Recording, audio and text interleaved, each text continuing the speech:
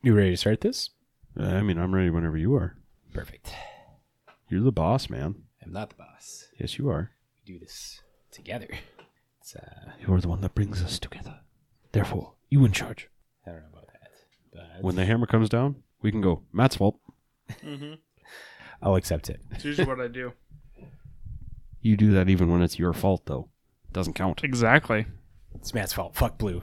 It's always Matt's fault. Fuck Blue.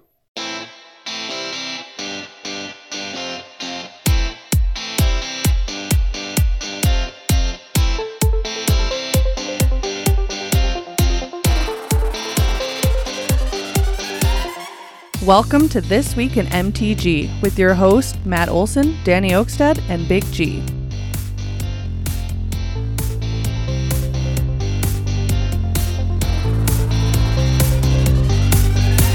Hello and welcome, Magic folk, to episode 129 of This Week in MTG, your aggregate news source for all things Magic the Gathering. We're your hosts. I'm Matt. There we got Danny. What's up? Over there we have Big G. Hey. And we are here to not introduce you, we're here to share the wonderful world of Magic news to your ear holes. Yeah. Hopefully you'll decide that it's worth listening to. We're glad that you decided to join us nonetheless. So, we ready to jump into this? Get into the business? The biznatch? I've been here since 5:30. Damn, you got here early. You got fed. I thought you were going to stop by and get a burger first. Yeah, well, you laughed at me, so I just didn't want to come over. Hey. I laughed at you and saying, sure. Or no, what did I say? Oh, you think so? Yeah. Ha ha ha. Yeah, you decided not to bring any burgers over. So who's the real asshole now?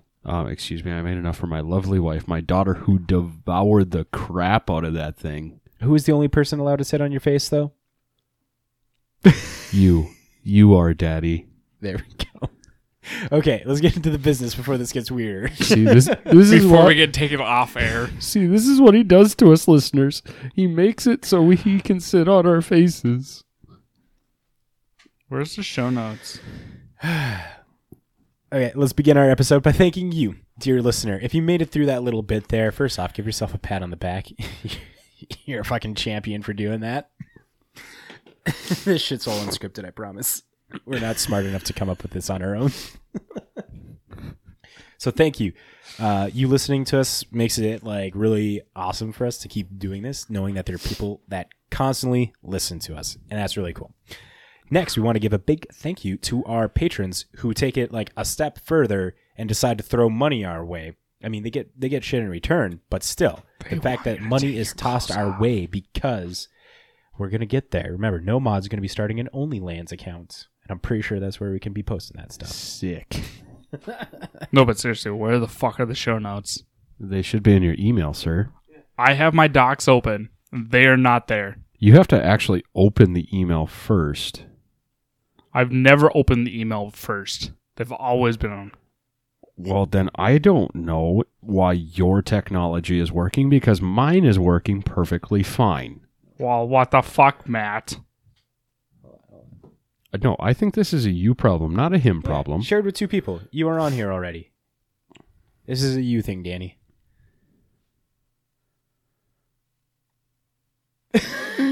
We take this brief But here's the thing. intermission as Danny finds the show here's notes. The thing.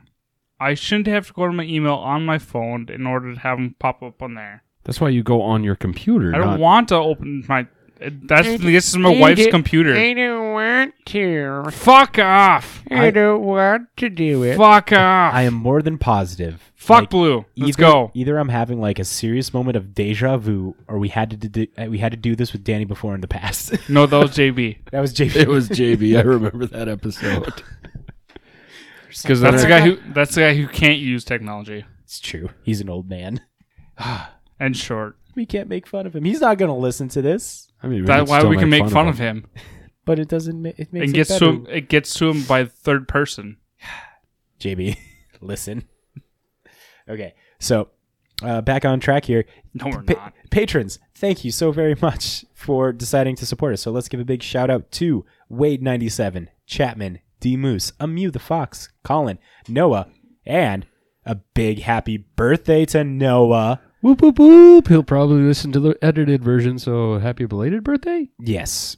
Do we do a little montage and sing happy birthday to him? No. You start us off then. Happy Birthday to you. Ha cha cha. Happy birthday to you. Fuck blue. Happy birthday, dear Noah. Happy birthday to you. You look like a Shut up, monkey, Matt. and you smell like one too. God damn it. I was waiting for you to put some kind of fuck blue thing at the end of that one, too. I had to go in the middle. Thank you, Slade, Third String Chapman, Nikki, Nomad, Steve, Jacob, Christian, and still welcome Maddie K, newest member of the This Week in MTG family. If I had a soundboard, I'd hit. Like, The soundboard was gone. well, there was another one I saw. The soundboard was gone. I saw another one. That was actually a stream, like a streamer's, like touchpad. Oh. And you didn't send it to me? I'll find it real quick. See if it's still there. Okay, so if you guys want to be crazy motherfuckers too and support us, check out our Patreon. We have 2 tiers, a $3 tier and a $10 tier. You get put into monthly drawings for a pack or a card. The $3 tier gets you put in for a pack. The $10 tier gets you put in a drawing for a card that's valued of $15 to $20. We're actually going to be putting up the poll. That's the other perk of being a patron is you get a vote on what card gets drawn for the month. And after the episode, we're going to be putting up our list on our Patreon. You can make the votes there. Like a couple days before the voting ends, we look and see what wins, and then we get the card, and then we hand them out. We do the drawings, and there's a secret live stream that we're going to be starting too for patrons, where we do the drawing for the cards and stuff. We did it last week. I quite enjoyed it. Oh, did you know? I did. Did you enjoy being It was secretive? so secret that we didn't even know about it. Right? You didn't even tell his co-host. No. We talked dick. about it before. What a dick. Oh my Nope, didn't even invite us. Said, nope, fuck you guys. So go check that out. But if you don't want to support us through Patreon, you can also check out our playmats. Hit us up. We have awesome playmats for sale. They're $20 a pop. You send us a message on whatever media platform of your choice. Be like, yo, guys, we want a playmat. And then we'll be like, we're going to send that out to you.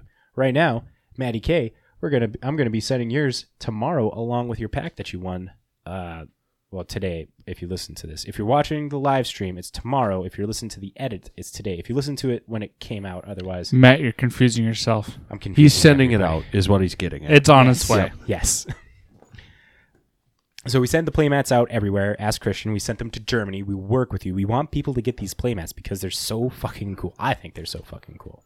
Dude, I used mine all Saturday. Ooh. A little plug here. Jason Ashcraft of Planeswalker, whenever he streams on his Twitch channel, he's always repping the This Week in MTG playmat. Yeah. Because you can't beat the artwork. It's good.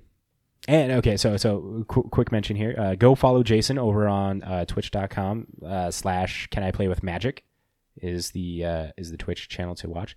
I'll mention here real quick as well that he is starting a new interview series over there called Metal the Gathering, where he talks to musicians and like just interview them, talk about their process and stuff. First one is happening this Sunday, March 20th at noon Pacific time.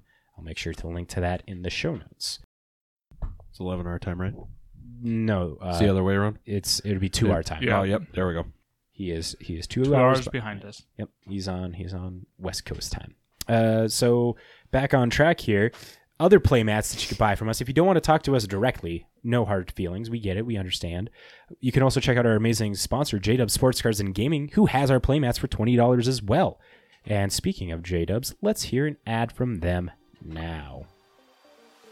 J-Dubs Sports Cards and Gaming, located in West Acres Mall in Fargo, is your one-stop shop for all your Magic the Gathering needs. In the store, you will find a huge selection of sleeves, playmats, and dice for you to personalize your battlefield with. Along with having a large variety of singles in their display cases, there are also binders and boxes for you to browse through. That much selection means that you will always find something you are looking for. J-Dubs is also the place to gather to play a wide array of formats with friends in the community. There is Commander League on Thursday nights, Modern League on Saturday afternoons, and Legacy Leagues on Sunday afternoons. And who can forget Friday Night Magic every Friday evening? J-Dubs has it all. Amonkhet to Zendikar and ways to sleeve, shuffle, and spell sling. Now let's get back to the episode. Thank you, J-Dubs, for supporting us. It's greatly appreciated. Now, the business is done. Almost done. We have the breakdown to give you guys to lay out how this episode is going to be presented to y'all. Let's do it. First off, we're going to jump over to the Boggle Desk, where Big G is going to take it away with some SALT reports and some championships and Hunter Burton events.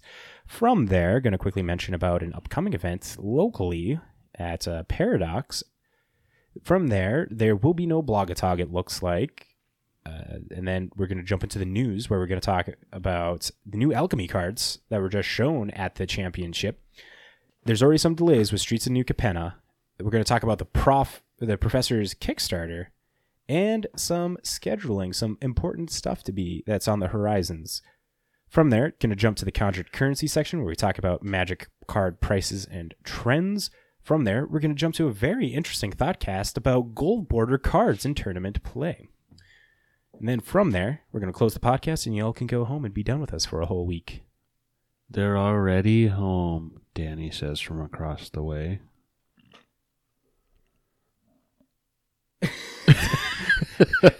To those listening to the edited version, he just put his mouth up to the mic to try and say something. He wanted to, but then he decided against it because he knew that whatever he would say would get turned into something stupid from either Big G or I. Am I right? That's what she said. Hey! There we go. That's minorly acceptable one. I'll allow it. Okay. Big That's G. what she said. Big G, we're at the Boggle Desk. Take us away here, bud. All right, first things first. We got a SALT report, and this one comes from my college reunion-ish group. It's the group of guys that actually like playing Commander. We've got a couple that don't. So we got together on Saturday, played Magic, like all Saturday pretty much. And so my SALT report is a twofold. One, I fucking hate stacks decks, especially when there's two in the pod. How big were they? Was it a 4-person pod? Yeah. Okay, so half the table was stacks. Yep, and then the other half was playing aggro. How the fuck do they just like, you playing stacks? I'm playing stacks. It's like, cool, this is going to be fun for nobody. Well, and we sat there and like, so when Buddy Anthony's playing Grand Arbiter, and like he had announced he was going to play this one. We're like, you know what? We know you like the deck, everything. Before we got the chance to even like barter with him prior to the game, my buddy Joey and I had the same thought, but I'm the one that vocalized it first. I'm like, could you just like wait until turn 4 so we can at least get a few things up and running first before it's just land pass. Oh yeah, by the way, land pass. It's very nice that he allowed you to play lands. No, he didn't. Oh. He let us play lands, but he had played his Grand Arbiter before we both had the thought and were ready to vocalize it. Dun, dun, dun, dun, Yeah. dun, dun, dun, dun, dun. So, and he just, like, I just stared at him across the table because he was sitting directly across from me halfway through the game. He just goes, "Stop staring at me like that." I'm like, no. I know you love the deck, and I'm glad you love the deck. I hate playing against the deck because I don't get to play Magic. I just get to play a land during the first few turns and pass. This is where you put in Boseiji. This is where you say fuck blue. No, because I actually do play blue, and I like playing blue. I like playing all the colors in different capacities, Danny. I'm not colorist like you are. No, I like to let people play cards. I like to let people play cards. No, you don't. Blue lets people play cards sometimes. When it's a mono blue, it's a mill deck, so fuck Matt. But then blue gets mixed in with other colors. That's basically what fuck blue means. Yeah, well, anyway. And then the next Truth piece... comes out. Fuck Danny. blue. Fuck blue. The next part is actually Assault Report on my side. So one of my commander decks, I have Mael the Anima, and it is my Naya Angel Wheel deck. So drop, obviously do the effect 3 colorless and 1 ping each of Naya. So red, white, and red, white, and green. Tap it and spin the wheel. So dig 5 deep into my deck. Something power 5 or greater gets put on the battlefield. Well, guess who spun the wheel 3 times and didn't get shit? I'm just gonna go and take a shot in the dark here. Not me. Not Danny.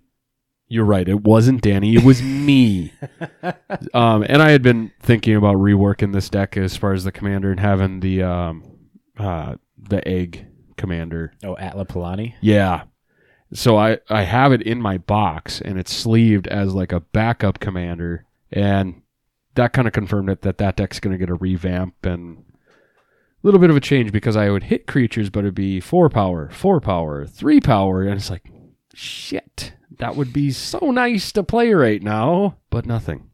And how you get to do? You're gonna get ready to do the egg shenanigans. I'm going to do some egg shenanigans here pretty soon, and those eggs are going to turn into big, beautiful angel birds. Shenanigans. Shenanigans? Shenanigans. Shenanigans. I should call that the deck. Shenanigans. I do that. Or wait. I do like that. That's an excellent name. Naiagians? Naiagians? So Naya eggs shenanigans? Put it together? Nyoke. Nyoke. Nyoke. Ooh, Nyoke. Nyoke. Danny? Danny has a headache, so This week on Ridiculous Deck Names. he's rubbing his hand against his head right now. Are you thinking our shenanigans aren't fun? No, I had a pool team that named Shenanigans. Are they not fun and But cheeky? name shenanigans, yes, but name shenanigans. Shenanigans? Shenanigans. Doesn't make Shenanigans. sense. You gotta make it a thing, shenanigans. He's Wow. focusing more on our Twitch streamers, which is just fine. All right, so next up in here, we were unable to get the no modifier arena event firing off, but those of us that did sign up for it within the Discord decided to do a test run and see how things kind of work, see if there's anything we can tweak and fix and everything. So I know I lost my match, so the deck I built was Voltron. I'm trying to put out the Mecha Titan. Yep, I Nice. figured as much. So I got to do it, and I had told Chad D on Discord. I was like, "Hey, I'm putting my kid to bed," and there was a miscommunication. I was like, "Hey, I'm doing a quick best of one right now," because he had messaged just as I started the game, Mm-hmm. and he took that as we're going to play a quick best of one. So I won the best of one game, and then went to get sweeped in the best of 3 by his vampire deck, and his deck just went off, and it was beautiful. I was in the Discord call with him because it was Nomad, myself, him, and was I think Christian might have been on there, I saw, Christian but in that one? I know I couldn't join on the table because I was playing while I was getting my kid to sleep. Yeah. Because it was at that point where I just lay there for a little bit. No. What you do is you jump into the room and be like, "Hey guys, you're gonna do the Full House Teddy Bear song," and we'll be like, "Okay, we're on this." I should have. You should have. But hey, how did you guys match go? Fuck Blue. Danny beat me once. Hey, And then there he we go. top decked the last 2 games for the win. Hey, don't hate the player, hate the game. So I hate Fuck Blue. I was Said playing. the whole game, not just part of the game. Mind you, I was playing Blue, Yeah, he was playing but I was playing the Avalanche Precon. more okay. aggro Blue rather than Yeah, Blue control the one wizard that turns your lands into 4/4 hexproof creatures with haste. kind of slapped my cheeks that one game. I could not. Yeah. Otherwise the other 2 games I drew the card 1 turn too late. Yeah, and so I was playing the Control Mind or whatever Precon on Arena as well, and I only made one change to that. I changed the die roll card to the Foretell Scry 2 Draw 2. Just Okay. same mana cost, just more guaranteed draw the cards. I changed my deck completely for next week. Yeah, that's what I heard. Fucking gonna be slapping with the Naya Runes. Naya Runes. Oh, Voltron's still coming on. He's going to kick Danny's That's ass. fine. Yeah. So it's gonna be Danny and Garrett playing. Naya Runes is Voltron. But I assemble Voltron. That's fine. You just have a Voltron type creature. I assemble. That's fine. I don't think I saw any saber-toothed tigers on its arm. Yeah. Depends on what. No, if you're going with What- OG Voltron, there's still like a Sabretooth or a cat. It's a cat They're something. all cats. They're not Sabretooths. They're all cats. on Voltron? Yes. Really? Sabretooth is on the Megazord, and it's the leg. Yeah, I know that. But the arm, it's the yellow arm on Voltron. Yeah, but it's just a cat. It's not a Sabretooth. It's a cat. It's a cat. Okay, I'm sorry. Unless you watch Rick and Morty, then it's a weasel. Okay, let's keep going here. Let's fight about the TV show Hell from the yeah. 90s. Let's fight. Damn straight. And Voltron's from the 80s, sir. Anyway, Well, jumping we're from the 90s, so Jumping next, we've got the Hunter Burton Memorial Open, and this is an annual event or an annual fundraising event aiming to raise awareness about suicide in the gaming communities. Since 2014, there has been a large paper tournament held for Magic players to contribute to this cause. Notably, this was the first big tournament to feature the Loris ban, which will lead an interesting shakeup never seen before, and best of all, there was some live coverage. This event did happen on Saturday, March 12th, 2022, 9 o'clock Central Time. So there should be some recordings coming up. Deck lists aren't posted as of today when we are doing our live show, but here's some interesting information we've got for you. So we've got 473 players, and we've got a full meta breakdown, but we're just going to focus on top 4. So 50 of the decks were blue-red Murktide decks, and then 35 of them were Red X Burn, of which 32 of them were red-white, 2 of them were mono-red, and 1 Naya deck, 27 Amulet Titans, and then 24 blue-white X control decks. So 11 being Bant, 7 being Jeskai, 4 just being blue-white, and then 2 4-color decks. And some of the next ones are just notable mentions. We've got a white X Hammer deck 4-color Blink decks, 22 of them, 22 white X Hammer decks, 20 blue-black X Shadow decks, of which 19 of those were Grixis, 1 was a 4-color, and then 18 living end decks. And we've got plenty more decks in the meta breakdown, but honestly, there is just a little bit too much to go through them all. We've got some Urza Affinity, we've got some 4-color General Furious mid-ranges, we've got some Storm decks, Humans, Omnath Control, Green Devotion, some Prowess, Amiria Control, various other things, including Assault Loam. Assault Loam made it in there. Oh, there you go. 2 Assault Loam decks. We've got some Jund Food decks, Esper Miracles, and at the bottom of the list, they have a mono-red Prowess deck. And then day 2 breakdown, these are the conversion rates. So there were 6 blue-red X Murktide decks, 5 living end decks, 4 red X burn decks, 4 Amulet Titan decks, and then again, goes a little bit further into breakdown, but that shows the day 2 results for you as well. And again, just because this happened this weekend and they are working on getting all this information posted up for us, we don't have much for tournament highlights for you right now, but we might be able to post or do a little bit of reporting on those next week. They do have the top 8 deck lists and stuff posted up here through Channel Fireball is where they're all from.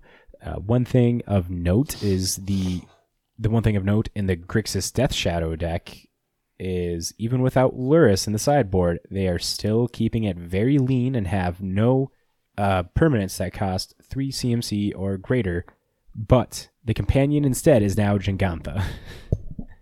They now have Jingantha in place of what Luris does. And, I mean, makes sense. Now, this is the thing, is like, this going to be the preferred card that Shadow decks start to use, like, to have companion. Again, no more Luris, but is Jingantha the call? And I guess we're in the exploratory stages of this post-Luris modern metagame, so... I mean, I'm guessing, too, we'll have a lot more coming in the next few weeks once we have more modern challenges, a few other things coming out as far as maybe a lot of things won't change too much, but maybe things like the biggest one I'm excited to see is about Jund and what they're going to do coming out of it. Just are they going to go back to having Bloodbraid Elf? Are they going to be sitting and just doing like 3 higher end, being that 3 converted mana cost where you're just getting Grix and Liliana in there? Yeah, I don't know. Looking in the leagues and the challenges, there does not seem to be any Jund popping. Jund decks. This could be a Yawgmoth deck right here. This is not. Well, and that looks this like is it's an old one because it's Luris. I did not look at the date. All good. So, Womp as we womp. get more information on, this event, we'll do a little bit more of a breakdown, I would guess, next week. But I know we've got Neon Dynasty Championships, and I know we talked before we started broadcasting. We're actually going to take a little bit more time with this and make it a little bit more of a unscripted free-for-all, because I know Matt watched some of the events live on Twitch. I unfortunately just kept up to date with tweets that were coming out on the event. Danny, how were you watching it all? I watched one. That was Pablo. Okay. So, and I'm sure we had a few of our Discord members and Patreons and everyone watching too, but this one just going to be a little bit more of a freestyle. So, Matt, why don't you go ahead and start us off, because you ended up watching more events than either of us did.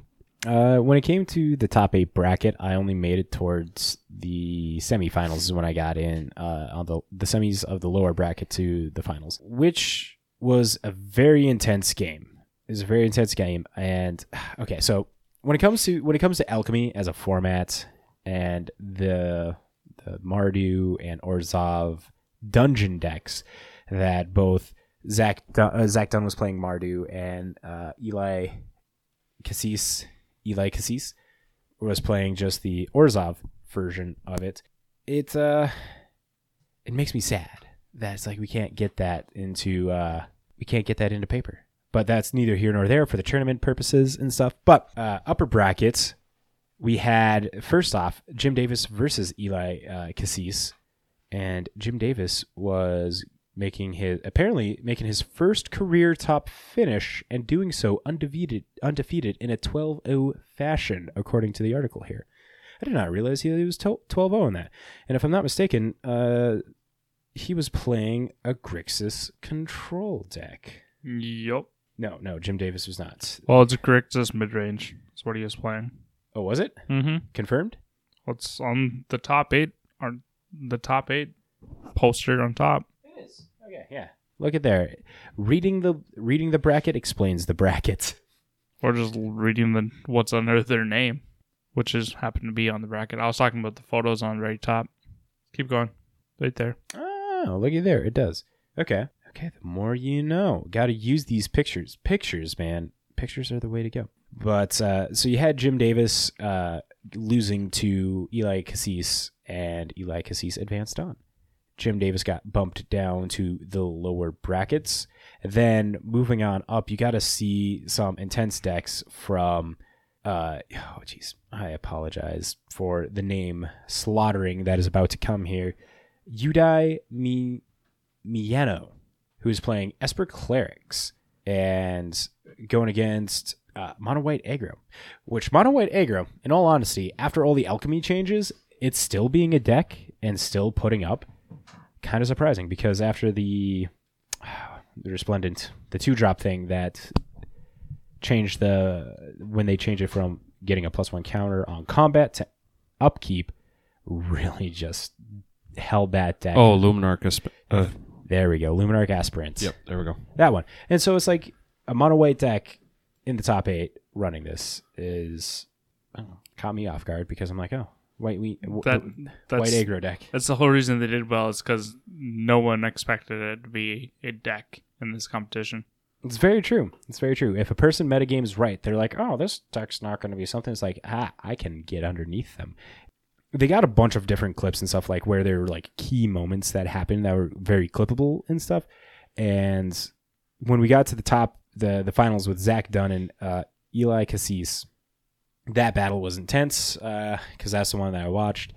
The attrition dungeon decks going at it, and just seeing like the level of play that Zach Dunn, who not affiliated with like NPL or rivals, compared to Eli Cassis, and it was great. I don't know. I don't got much else to add on to that necessarily. Towards the end, Zach Dunn was cracking a bunch of his blood tokens to try to find his answer, and had something that could have saved him a turn, but then decided to cycle it away, hoping to find something better, and got 2 lands off of those blood tokens instead. So that was pretty unfortunate. I was definitely rooting for Zach there. Go blood tokens. Is that where you were sitting saying? Blood tokens, yeah. No, I wasn't saying that. I was like, Zach, you should have just stuck with the guaranteed hand of like at least giving you another turn. Then you could have cracked them later and like survive a turn, dig a little deeper. I don't know. But I wasn't in his seat. He's doing him. We are clearly not the people you would sit and go, hey, how do I sit in gameplay? Yeah. Well, you can ask our opinion, but we're not the professionals. No, we are not. With that, for that, you talk to the likes of Dom Harvey, and you talk to Reed Duke, Corey Baumeister. They know their shits. We drink beer and talk Magic. Yep. But you know what? We have a damn good time doing it, and we seem to entertain some people, so they Which keep is coming dope. back. Which is dope. Thank you. Danny, you're getting old. Oh, God. Do you want me to get you some... Hurts. For those of you who didn't hear, Danny landed hard on his ass He broke his butt. playing with his kids. I Because still think it's his wife that spanked him too hard. Oh, no, she has it on video. and She has that- the spanking on video? Yes. Damn. Yes. Wait, is that on your guys' OnlyFans page? You started the only lands without Nomad? What the hell? Should have caught up. I thought we were doing this together. Nope. Wow. See how it is? Every man land for himself. Fuck off. Can we get on with this fucking show already? Oh, do you need to go? Just shut up. Better be drinking, Chapman. All the shut-ups that have been said. Chapman, I'm so sorry for everything that Danny has done to you right now. No, you're not. We're going to keep going. Yeah, let's keep going. All right, we'll keep going down the list so that way Danny can go get his butt hurt ointment on. It's already hurt. So I can get more hurt. All right, so some upcoming events. We're just going to talk about one. We talked about it a little bit, or we're going to talk about more? No. you're No, raising we- your hands. Okay. We got Seal Flippers in the chat saying, this week in MTG is still the only show I watch on Twitch. Fuck yeah. Seal, you're truly the best. Hell yeah, he is. Yeah, I'm pretty sure Seal is always here. Always here. He is. He's For the most part. Yeah, I don't think you've missed a week in, fuck, I'm pretty sure. years. It's been 84 years. Copyright infringement. Hold on. No, that's not for you. No, it's for use. We did. It is for use. We did do it with commentary. Yep. So there we go. All right. Anyway. Okay. So, Hold on. Before we continue, we got to This make sure. we can copyright law. I was about to say we got to get Noah on for here. Okay. Noah, we know it's your birthday, but please take a break, answer these questions, make sure we don't get fucked In the ass. like Danny did. That's why he can't sit. holy shit.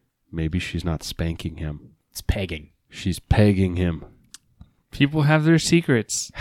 You know, I just want to say, when Danny came walking in here with his plate of spaghetti, there was a bit of a waddle to him. And I don't know if it was a waddle of a sore butt cheek or if it was a waddle of like a sore anus. You know, I'm not versed in anus pain enough. You sure? I'm positive.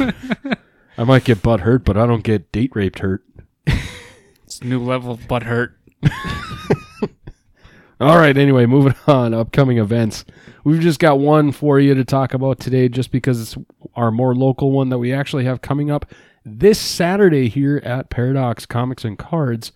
It is the first event of their Crazy 8, and it starts March 19th. That is Saturday's day, just in case you were confused, at noon.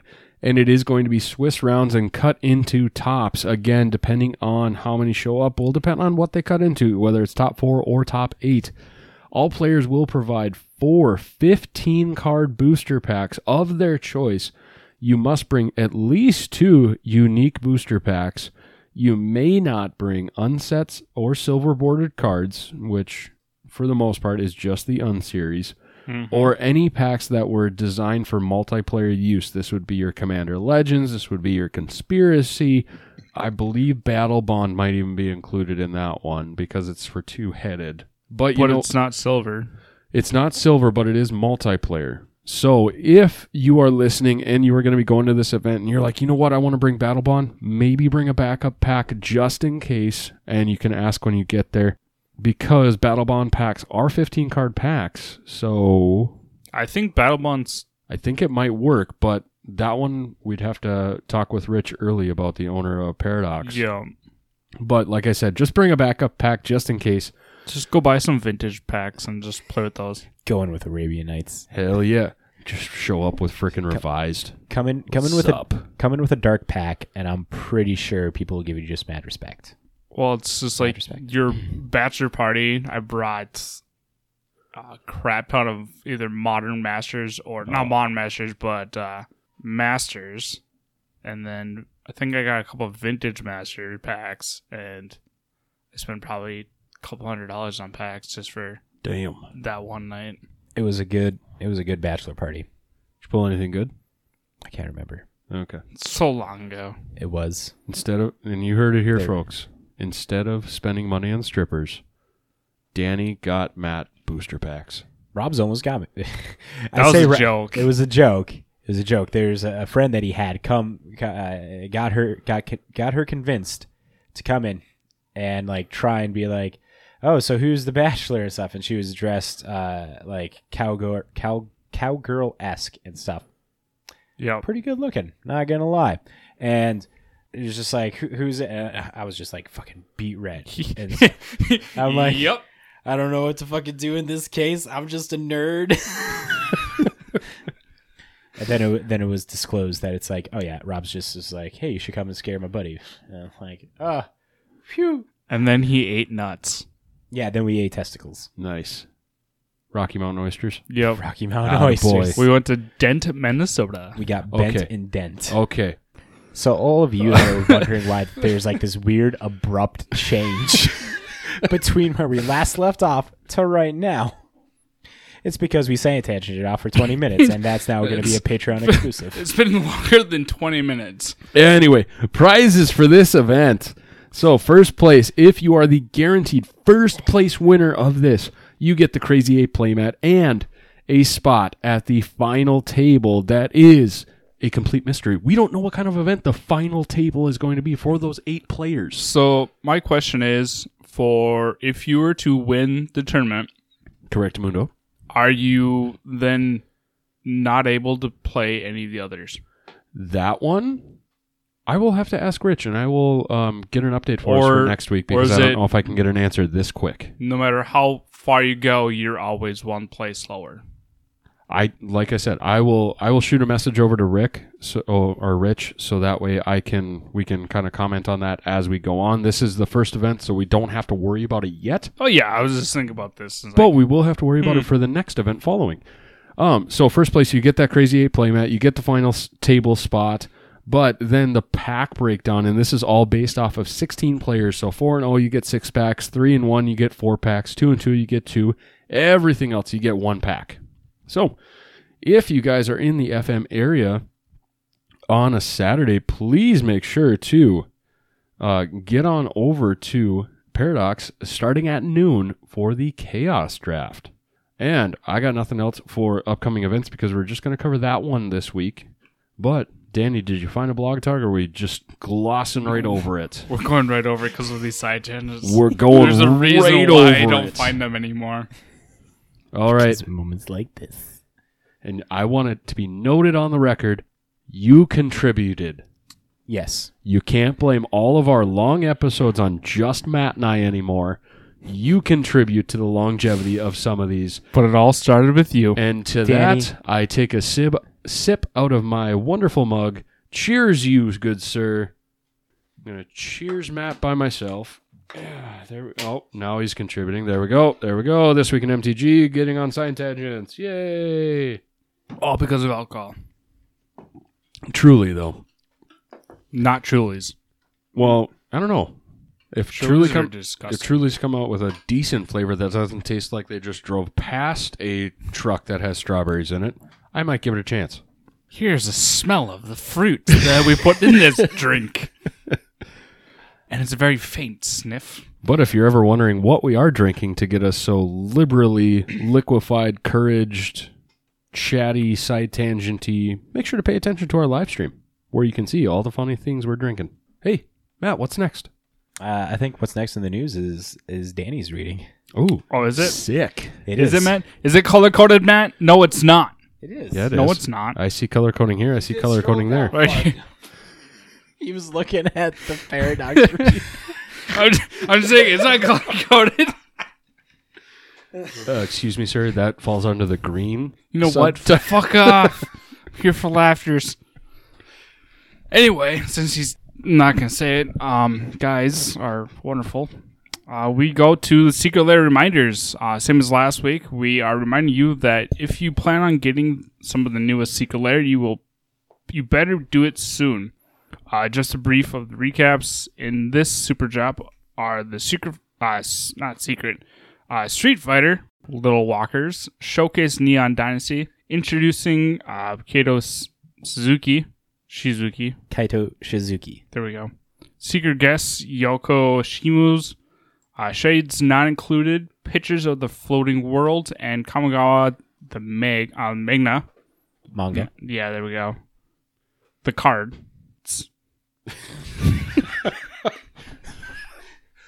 Did you? Yes. Like, I feel like if that was subtitled, there would be like a line, and then all of a sudden, dot dot dot dot dot dot dot dot dot. You're welcome. The cards. Just like the comic. Anyway, most costs between $40 and $50, and there are super bundles that will get you one of each of the bundle of different prices. Words are hard, guys. Yeah. Check the link below for full details and the images of what they look like. We got Shady Crumb Cake in the chat saying, "Hey, Garrett." Hi, Matt. Oh, another Matt. Yeah, it's another Matt. Another Matt. Hello, fellow Matt. You are a badass. Thank you. Just because your name is Matt, not because he knows you. High five to Matts. Actually, I feel like you probably have met this Matt. Due to the like circles you both kind of cross in, I feel like you've probably met each other at some point. Maybe? Either through me or just on your own, genuinely. When it comes to remembering people, I don't know. I have a bad time. Faces I can remember. If I saw you, I'd be like, oh, I've met this person. Names. Because it's like, oh, when I think of people named Matt that I know, I only think of the two people back in high school that I knew that were Matts as well. Side tangent number 7. And now, we Matty K. restart. We restart the count every time We get back on track. we get back on track. I know a Matt in high school. I know quite a few Anyway. Matts. Hey, don't stop this side tangent. I am going to stop you, sir. No. You've had a taste of the good life, and now you're addicted. I'm going to be that asshole that keeps this podcast going for hours. Garrett. What's up? Shut up, Matt. What you got? Garrett, go. No, what you got, Matt? See, now side tangent. You can't be talking to Danny like What that. the fuck? He might get butthurt. I can't get butthurt. I'm already butthurt. It's already gaping about this whole big. That's right what it feels like. The classic joke. Danny at the beginning of the night. now. Danny at the end of the night. Okay, let's And you get guys blame me for all this. Well, tonight it is your fault. Fuck you guys. So, along with the Neo Championship that aired last night, WotC showed off several new of the Kamigawa Neon Dynasty Alchemy cards. Let's go over them. Meow. Right, meow? Right, meow. Meow. Meow. So, I'm going to quickly read over some of these cards here because they're kind of cool. First off, we have Dragonfly Pilot. See, even he has troubles with words. Single white, you get a 1/1 Fox Pilot. Whenever Dragonfly Pilot enters the battlefield, conjure a card named Dragonfly Suit to your hand. Conjure is you just like make that card show up in your hand. Dragonfly Suit is a 2-mana artifact vehicle, crew 1, like it's a 2/2 flyer and stuff. So Dragonfly Pilot crews vehicles as though its power were 2 greater. Dragonfly Pilot is in the commander deck of Kamigawa. Next up, we have Kami of Bamboo Groves. For a single green, you get a 1/1 enchantment creature Spirit.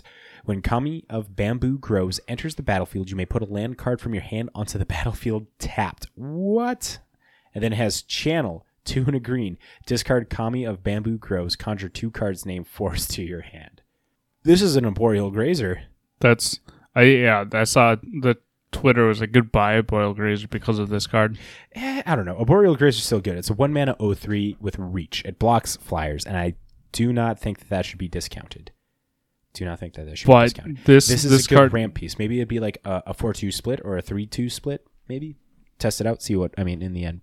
The fucking Alchemy players are going to know more than what we know. But to have a card that's like an Arboreal Grazer be changed due to its power level of ability, it's a broken card. Yeah, this thing is.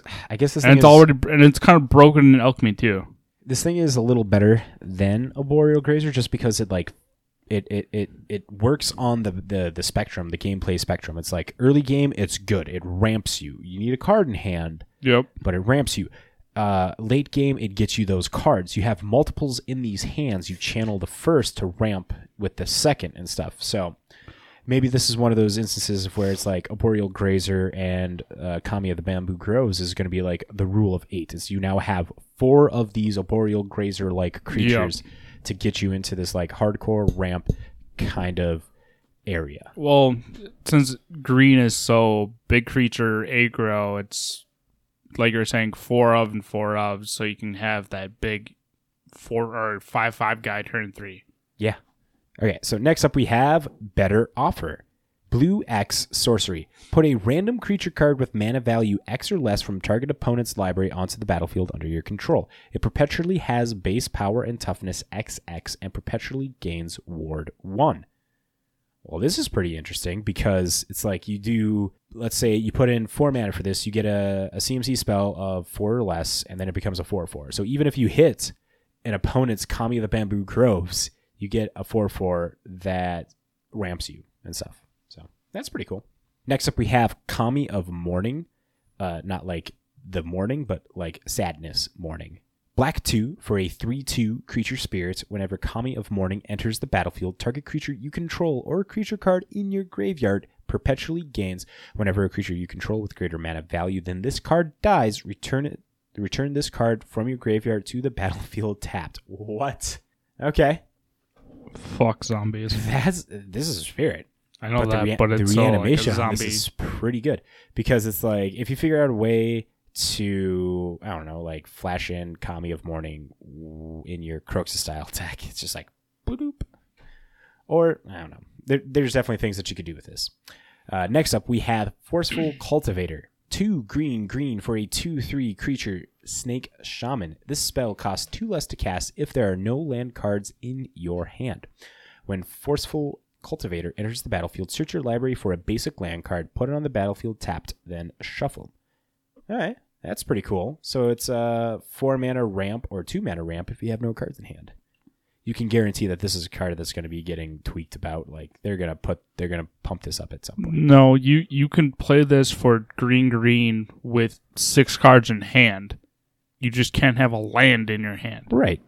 Which means it's just showing your hand to play it for cheaper. Yep. So, interesting. Next up, we have Moth Rider Cavalry.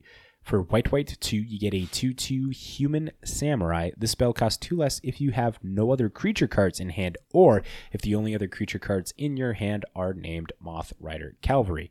It's a flying. It has flying, and it reads other creatures you control get +1/+1. That's broken. Hey, here's the thing. I've got only 2 creatures in my hand, one of which I'm going to play. It's called Moth Rider Cavalry.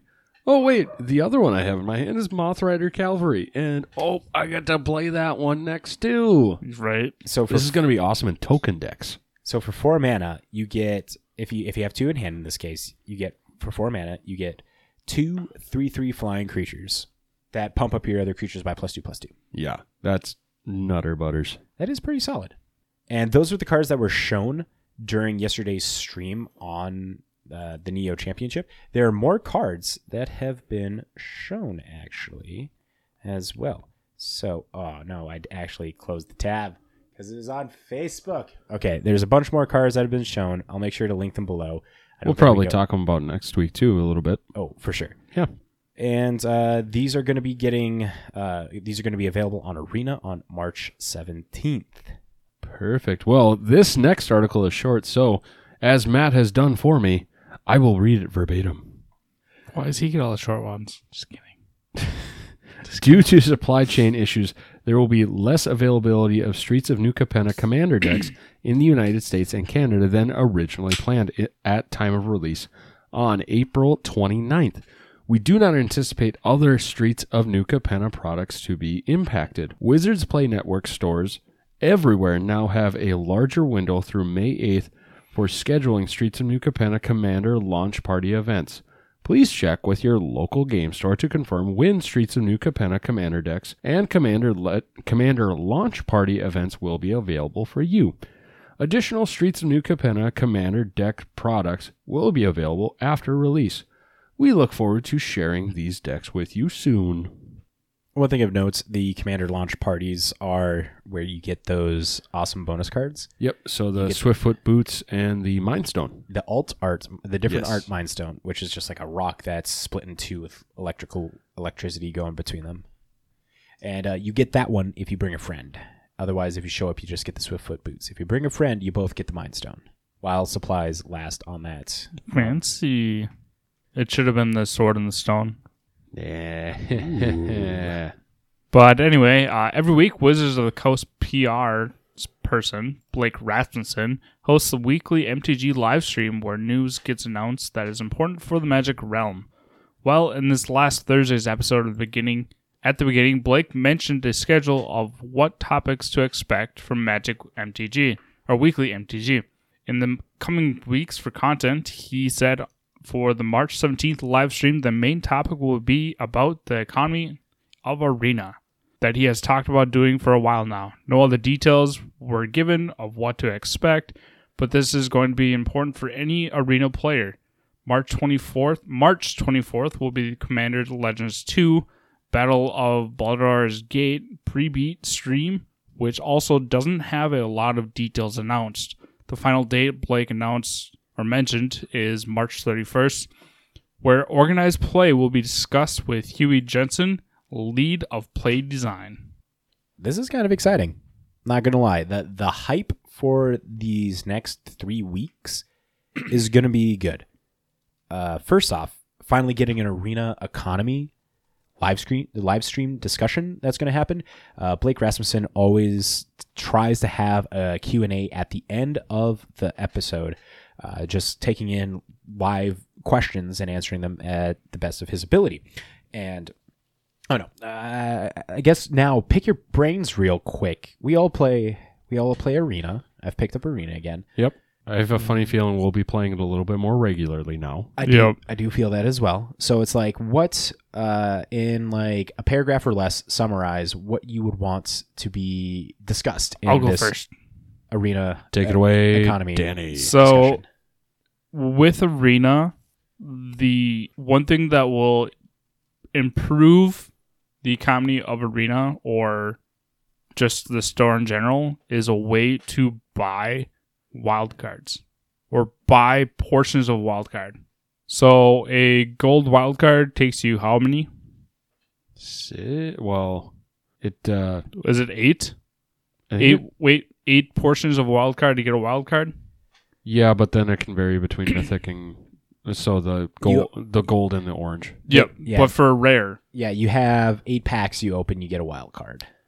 Okay. And I think it's 2 for 1 as far as 2 gold, 1 orange, or does it switch? I can't remember every other. I don't know of opening packs when you get the mythic, but I do know as soon as you start getting to like the duplicates and stuff in the pack, that you get like wild card in place of that, pending the rarity. So it's like if you already have the play sets of whatever in, I don't know, Kami of Transcendent, that's rare or anything. well, whatever. Yeah.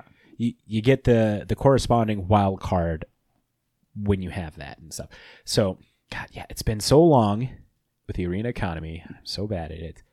But I'm more than positive when it comes to getting a wild card. You can also open up random wild cards too. Yeah. You can open up full wild cards as your rare or your rare slot. But it's just one of those things like, So I got back on Arena last week for first time in a year and a half, 2 years. Whenever Arena came out on phone is when I stopped playing. Okay. And I spent all my rares. And mind you, I probably had like 13 rares just right there. But it's like, to go through it just for one deck, how many rares you have to have, or how many hours you have to play in order to actually have a deck. And they don't even have the full deck list. Yeah, that is definitely one of the biggest complaints about a lot of Arena players, where it's like, all the important cards that you need to have are the rares. Yep. Not even mythics. Yeah. Like, I have 13 mythic wildcards just sitting there. I just don't use them. Yeah, the mythic wild cards, they're not as important as the rares because, the lands, the dual lands that you're going to need are going to be rares. And that takes up, 4 to 8 depending on your color and how many colors that you have. Yep. And it's rough because the amount of time and dedication that you got to have to be able to get these wild cards, to get these cards. Who had the somebody did like the math on it. It's like it is like the most inefficient way to be getting Magic cards by opening packs. It's like you're just kind of forced. If you want to do it, you got to spend all this money to get packs and just like consistently open up the packs and stuff. And it's like, then you get the wild cards and then you can like get the decks. Yeah, you gotta spend your $100 on cards just to get your 2 rare mythic or rare wild cards that you're looking for. I do remember that Hipsters of the Coast, I don't know if they've... I haven't been on Hipsters of the Coast since Kamigawa came out. But typically what they did is they'd have an Excel sheet that would connect up, that would have all the information and stuff for the cards in the set. And you would do rare drafting, use your gems, use your gold to get into drafts, and you just like rare draft at whatever chance, collect your packs, and then it would like let you know. It's like you keep inputting like what rare you got, how many of them you got, how many packs you got, and then at the end of the Excel sheet, it's like if you open up at this point, you can open up all your packs that you saved, and then you should have like 90 or 95% of the rares and or mythics of the set, and so you wouldn't have to use that many wild cards. And you got the fact that you got to have somebody have an Excel fucking sheet. But how much time and money was spent to get all those cards? Exactly. Doing it the freeway, it's doable. Like, if I'm not mistaken, I think one of the first times they came out with it was during Theros Beyond Death. And the Theros Beyond Death Excel sheet, they said that you could probably do it all before the season ends of Theros Beyond Death. And that's definitely time and dedication, which is like, I don't know, like, kudos to the person that can do that. But then at the same time, the person that wants to spend money. But then you get to the point of like wanting to spend money. It's like now you're making Arena a play to pay, a play to win, pay to win game. And it's like, doesn't that kind of like defeat some purpose? Like Magic's already like a pay to win. And it's like we already know Magic's a pay to win in some degrees. It's like you want the better mana, you're going to buy the Mana Crypt, Mana Vaults, and you're going to get all these other like high-end fucking like ramp accelerant cards that cost a lot of money, or these big-end Wheel of Fortune, Time Spiral, etc., etc. Now it's just kind of like shifting it to Arena. I guess I don't know where I was going with like the Arena economy, like bringing in paper Magic, but it's like how far... I lost track. I stopped listening. Well, and here's the thing. So I'll listen to it never. I don't remember where I heard this, where I read it, whatever it happens to be. But whenever a new set comes out, what they recommend, so that way you can kind of help your wild card count at the end of a month, or an end of a series, because they talked about when new sets come out and rotations happen and all that jazz. Basically, when you get the email of, hey, you got this and you get your rewards, I think it's the monthly one. Anyway, sorry. What I was getting at is they recommended whenever a new set, so most recently for us, what you should have done with Neon Dynasty stuff before you started drafting, before you started getting packs or anything, was use your common and uncommon wild cards, because that's probably what you have the most of. Craft all of the cards in that new set. And then, because then your count goes up, and then you're just getting new wild cards for those and everything, and it increases everything as far as your counts of what duplicates you've gotten past your play sets and everything. And apparently that has something to do with it, and it increases your rewards for getting the gold and the mythic wild cards. And this was in the official WotC email? No, this was not in the official WotC email. This was a content creator sitting here going, hey, here's a good way for you to boost what you have on your personal account. So I know I forgot to do it before Neon Dynasty because I was going to try it out and see what was what. So when New Capenna comes out, I think I'm going to do it for there, and I can give a better report on it. Okay, so just to recap then. So what you do is with your common, uncommon wild cards, you get as many cards as you can from New Capenna with those wild cards. Yes. And then you start drafting. Yes. And ideally what you do is you get all of the commons and uncommons out of the set, and you get the play sets of them. So that way when you're opening any packs, as far as prize packs, what cards you keep, anything like that, you've already got your full play set. And then it does something, and I would have to find the actual article of the video I watched of this and send it out to you guys, and maybe we can do a thoughtcast on it here in the future once I find it. Yeah, find it, share it in Discord, Facebook. Yeah, I'll share it in Discord too for the arena chat. But yeah, no, apparently it's a good way to kind of boost your numbers as far as the statistics that you get sent out from WotC about your arena account saying, hey, you opened up this many packs, you got this. And it goes, hey, you got all the duplicates, way to go. So when it comes to the arena economy, what do you hope to see? I know for me personally, I would like to see some kind of trading feature because I have rares I'm never going to use in a deck. And I know like right now with our preemptive testing things out for a league play with our Discord, sitting and trying to build the deck I wanted to build, I didn't have enough rares. I didn't have enough rare wild cards. Yeah, and we already talked about that. I ran out. So yeah, I'm using lands I shouldn't be using. And that's what I did. I did the comes into play tap, but you gain 1 life. So at least I'm getting some kind of benefit out of it. In place of the flip lands. See, I didn't even get those. I think I have a couple in my deck. Oh, I have the MDF lands. Okay, and I don't have all the ones I needed to. So, I mean, that's one thing. I mean, for me too, I suppose another thing, just because this is what I like playing in Magic. I do like playing 1-to-1. It's really nice because then you only have to think about what one person has. Mm-hmm. But I think it'd be really cool to do something, and Christian kind of agreed on it on our Discord about it, like bringing something like Commander in, so being able to do Commander pods would be really cool. They got to be getting close to something like that now, right? Like I don't think they'll do it. Like, does Moto have it? Yeah, Moto has it. Moto has multiplayer, but it's like, but Moto, how I guess how many kinks does that one have? I can't speak on. I don't play Moto either, but I do know people do play Commander leagues on Moto, and it's 4-person pod ones too. Correct. So one thing I do remember is I do want to point out if you're going to be like differentiating between Arena and Moto. Remember, Moto has now been not picked up. It's been the back end side of it has been passed off to a third party company that has experience with developing games. We talked about it like a month, 6 weeks ago, 6 weeks ago. It's been a while.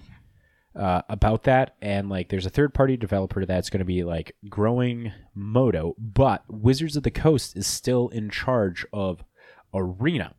And when it comes multiplayer, the multiplayer functionality of what Arena could do in having like their own Commander variant, which is Brawl. 100 card historic Brawl is the closest thing that you can get on Arena to Commander. Like, they're aware that's a multiplayer format. Like there's no. It would blow my mind if that is something that they don't have on a roadmap for Arena. And in all fairness, we have not gotten a roadmap of what is to come on Arena for a pretty long time. The best roadmap that we had so far was like the set roadmap of like what's coming out in like Magic and stuff. Yeah. But multiplayer on Arena, I don't know. I don't think it's going to get brought up in the Magic Economy live stream on Thursday. And little side tangent with this. Maybe on Thursday, what we'll do is side tangent, he says. We'll all get on, join our Discord. We'll all get together in the Discord group and we'll watch it together. And then we'll talk what we think about it as it goes on. I think that'd be pretty fun. You guys free on Thursday? What time are you thinking? It starts at 4:30. I'm at work still. It depends on if I'm the parent helper gymnastics parent or if I'm the sit on the sidelines and watch my kid parent. Okay. So, depending on that, depends on if I am available at 4:30. There's a high chance that I will at least be there. Well, We'll stream it to the Discord. if anything, post things in there, and if I'm the sit-down parent, I can at least chat with. So, yeah. So that's the arena economy one. That's this week in MTG's thoughts when it comes to the arena economy. I don't know. Do you wanna do I don't know, just a quick mention on? I think the most important thing is going to be the organized play discussion. People, be happy. Organized play announcements are coming. You can stop saying that WotC doesn't give a shit about competitive play. They are now coming out with. They're going to be announcing their ideas soon, and having Because they don't have a pro circuit anymore. having William Jensen in charge of the organized play portion of WotC. I don't know. I'm looking forward to it because remember, William Jensen was a CFB Pro member, pro player, and I don't know.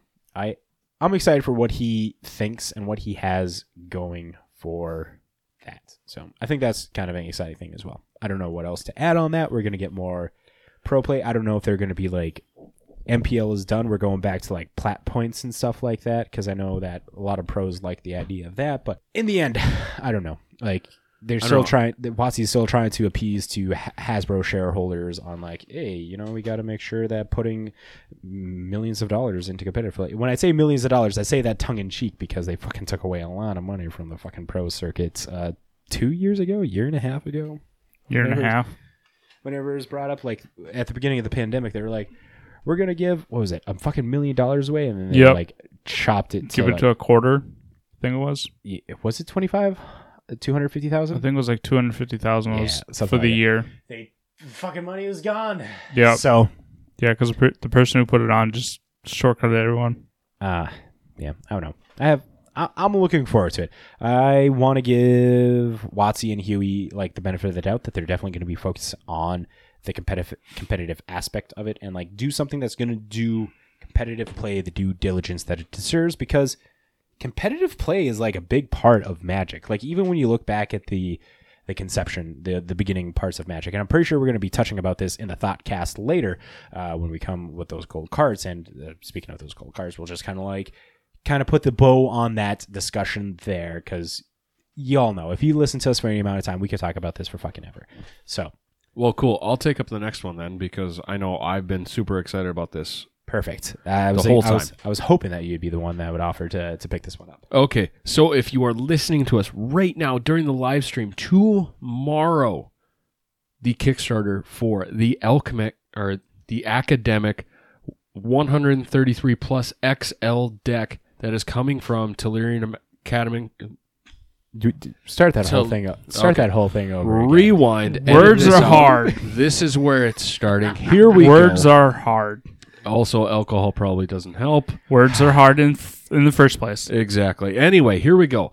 So, if you are listening to us here live on the stream and you've stumbled through me screwing up that one the first time around, so here's take 2. I'll just leave that in now just because. Perfect. There we go. All right. So, tomorrow, the Professor's deck box comes out on Kickstarter. And if you're listening to us when the episode drops or shortly thereafter, make sure to head over to Kickstarter, go back this project because he's hinted at a lot of things that are potentially coming as they get to different tier levels and as these Kickstarters are funded. But I do know one thing. If you are listening to us right now on the live cast, if you are one of the early birds, and I believe he upped it, the most recent one, he upped it to 2,000. So if you are one of the first 2,000 people to back this project, you will actually get a signed copy of the deck box from the Professor. And it's nice in silver ink and everything, and from the picture, it looks hella sweet. It's like embossed into it. It's not like actually signed. Yeah, but it is just, like, it is his signature, on. but it's the print stamp. There we go. That's a better way to describe it. But either way, too, just watching some of the videos, and he actually did do is it worth it to buy the Academic video? And he kind of he jokingly goes, it's an F 4, fantastic. And he kind of plays around a little bit because obviously this one is going to be one that is near and dear to his heart. It has a lot of his say of what should be going in it. And the professor does a great job at explaining it. So make sure, if you haven't, you head over, watch his video on the deck box. He talks about it super in depth. But honestly, and just in case you haven't or you won't, this deck box fits one deck into it, so one commander-sized deck, double-sleeved and everything, but it also has different compartments for holding. Maybe you're running a token deck, and this is your token deck box, where you can keep all your tokens that are necessary for this box, keep some dice. You're even able to put some hard shell sleeves in the side next to the decks. And he's talked about how this deck box is very versatile. He's had a lot of talk with GameGenix about how it's built and everything. And obviously, he gave this one a high grade because I think part of it is the fact of he helped design it and had some say into it. So, you guys planning on backing this one at all so you can get one? Yes. I am too. I already decided like the amount of money that I want to put towards this. Okay. To preface this, fucking the professor is... He is such a backbone to the Magic community. Like whether you be like competitive to casual, enfranchised, non-enfranchised, you're gonna stumble across a professor. You're gonna come across him once in a while, yeah. And like just like watching his video, you're like, he is a charming, well made like YouTuber, makes great content, and it's like he's a person that cares about the community so much, and he shows that. And the fact that, remember when we first talked about this, was it 2 weeks ago when he first announced that he was getting... I think it was actually 3 weeks ago, but yeah, anyway.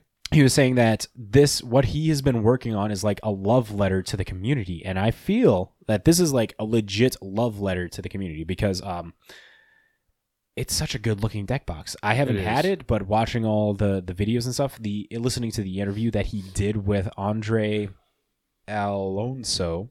I'm so sorry. Hey, by the way, Adrian where are our Alonso. comfy chairs? I'm very uncomfortable here. This is the slide that did me in. Wait, what? So this is the slide that did me in. And anyway, Matt, first off, I think we should say hashtag non-sponsored. Yeah, not sponsored. or Not anything sponsored to promote the professor at all, but he truly is. He does fun reviews of, top 10 cards for Modern, top 10 cards for Commander. Does great skits as well. I came across his videos. He did top 10 villains of the Magic universe and top 10 heroes of the Magic universe. Great ones, yes. Oh, and those were super awesome a while back. Watching his gameplay videos of like game nights that he's been on, or I Hate Your Deck as well. And especially the ones where he posts Malone on I Hate Your Deck switch wardrobes. It was so good. But essentially, like, the professor is just like, I don't know, he's definitely like a backbone of the community. Well, and he does a lot of cool things too to support causes he believes in too. So I mean, this is just kind of talking about some of the stuff he does. Whether or not you believe in this, please don't let it affect whether or not you go watch him. But he does things for a trans life. So he's helped the Trevor Project as well. And he does a lot of these where he wants to give back and everything too. So I would hope if I ever got the chance to meet the professor that my expectations are met by how cool of a guy he is. Oh, easily.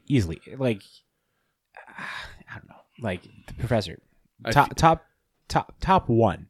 In my book, he is like top one Magic content creator, Magic community person. Okay. That's my opinion. Okay. Here's my question for both of you. First off, Danny, do you watch the professor videos? No. Okay. So then, Matt, this is more directed at you, I think. Guilty pleasure, watching him open those booster packs and see if he gets his value out of it?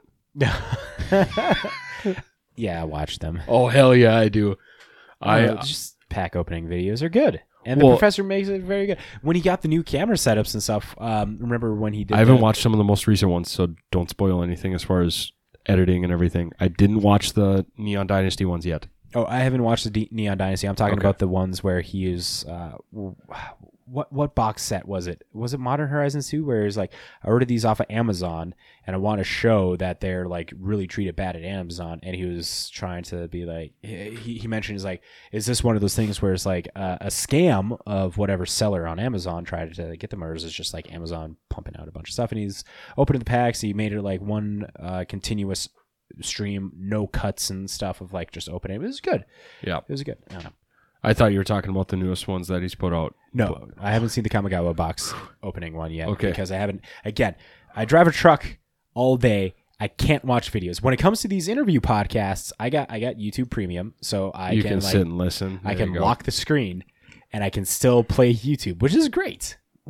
It's not this ain't a shill for fucking YouTube, but as a driver, I appreciate the fact that I can listen to like YouTube only podcasts without having. Whereas I'm a teacher and I have planning periods where I can grade papers, do paperwork, and have something pulled up on YouTube on one of my 3 screens. So, Very much so. and quick side note, I did pay for 2 of those screens myself.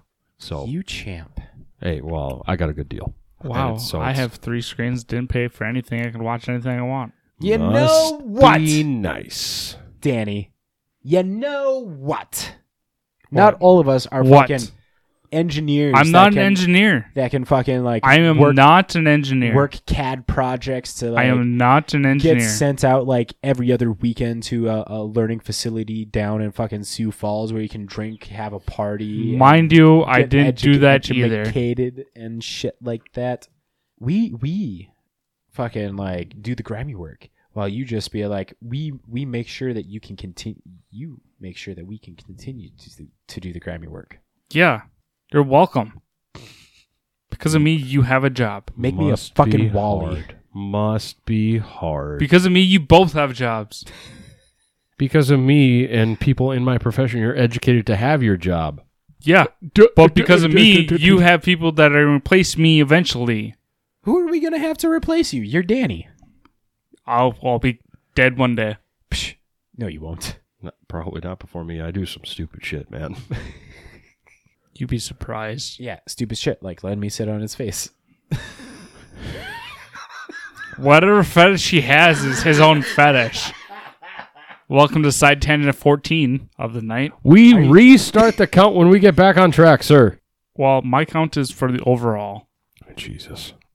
not in a row. All right. So anyway, if you're listening to the recorded version of this, make sure you jump over to Kickstarter and go back the professor on this, as Matt talked about, this love letter to the Magic community. Get yourself one of these deck boxes, even if you're not one of the first 2,000. It looks like it's going to be hella sweet. So I'm excited. I'm probably at least going to try to get one, depending on what the different tier levels look like. And yeah, Currently, as of now, this evening, there are over 36,000 followers who have saved this. God fucking damn.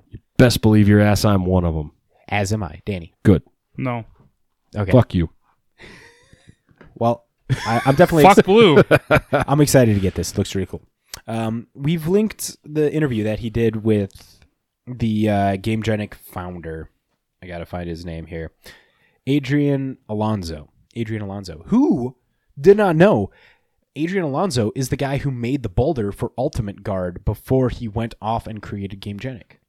Anyway, why don't we jump into some of this conjured currency, sir? Perfect. What I've been waiting for this whole fucking time. So we all can get butthurt. This is interesting. This is an interesting one. Okay, so now to the conjured currency section where we cover the finances of notable cards and their price trends. The main resource that we use is the amazing site mtgstocks.com, who comes out with a weekly winners article that goes over 3 to 5 cards of note that are moving up in price and 3 to 5 cards that are moving down.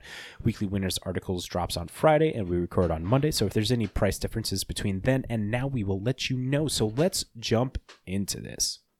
Starting, first off, we have Wandering Mage. So when I first saw this card, it's from Alliances, and it's a reserve list card. I'm like, I got to double check to make sure I understand what this card does. But it pretty much reads like what the original Alliance card reads. So it is white, blue, black for a 0/3 human cleric wizard that reads, pay a white, pay a life, prevent the next 2 damage that would be dealt to target creature this turn. Pay a blue, Prevent the next 1 damage that would be dealt to target cleric or wizard this turn. Pay a black. Put a -1/-1 counter on a creature you control. Prevent the next 2 damage that would be dealt to target player this turn. So this card has jumped up 920% as of Friday. It was around just shy of $20. Market price as of today is for $3.88, an average price of around $14. So people are, TCG sellers online are selling it higher. The European average is £2, and almost £3 of this card. You can find them on TCG Player for $8. Card Kingdom, I'm pretty sure if I click that link for $2.99, they're going to be sold out. But Card Market, 78 cents on Card Trader, 78 cents. £7.99 on Card Trader. So the reason why this card is moving up in price is because of the Streets of New Capenna that was announced 2 weeks ago. 2 weeks ago, there was Streets of New Capenna. We got the Esper family, where it's based on illusions, distractions, hidden mechanisms. People are expecting like the Wandering Mage to be like perfectly aligned with that family. It's called Obscura, the Obscura family. And primarily that's it, along with it being a reserve list card that can't be reprinted. And it was $2. It was like $2 before all this. So reserve list card taking a hard spike does not surprise at all. Next up in the weekly winners, we have standard new card, March of Otherworldly Light. For white X, you have an instant that reads, as an additional cost to cast the spell, you may exile any number of white cards from your hand. This spell costs 2 less to cast for each card exiled this way. And then you can exile target artifact, creature, enchantment with mana value X or less. As of Friday, it jumped up 130%, was chilling around $6. But as of today, market price is $7.20, average of $8. You have a foil of creeping up to 11. European average for £4.25. And this is just the normal pack card. Not the foil, not the extended, not the alternative art, the borderless art and stuff. Those are still kind of in the same price. They're moving up. Like the borderless is like $11. The extended art is $13. And stuff, but this is moving up because it's seeing a lot of actual play in a lot of different formats: standard, modern, pioneer. This is, as people have talked about, is very comparable to Prismatic Ending in modern, and is showing up in modern legacy builds as kind of like taking over what Prismatic Ending does, because it's a pitch instant that gets rid of 3 of the most important things. Like, yes, it doesn't hit a planeswalker, but it hits enchantments, creatures, and artifacts, all the other important things. And you get to pitch white cards from your hands to help reduce the cost of this spell. So it's like 1 mana, pitch a card, you hit something with CMC 2 or less, or mana value 2 or less. Or you can pitch 2 cards and hit something 4 or less. Or you pay 2 mana and a card and you hit something of mana value 3 or less. So it's seeing play across a bunch of different builds. And because of the popularity of that, the popularity is moving up and continuously increasing. Being a rare in the set does kind of like command that level of a price, and understandably so. This is a powerful card. I don't know if we talked about it on the podcast when Kamigawa was getting released. I don't think we talked about it in the cards we had all picked. No. We have specific colors, and none of us are really like white mages. Nope, I'm a splash white in. I'm probably a heavier splash, but that's only in like Commander. Right.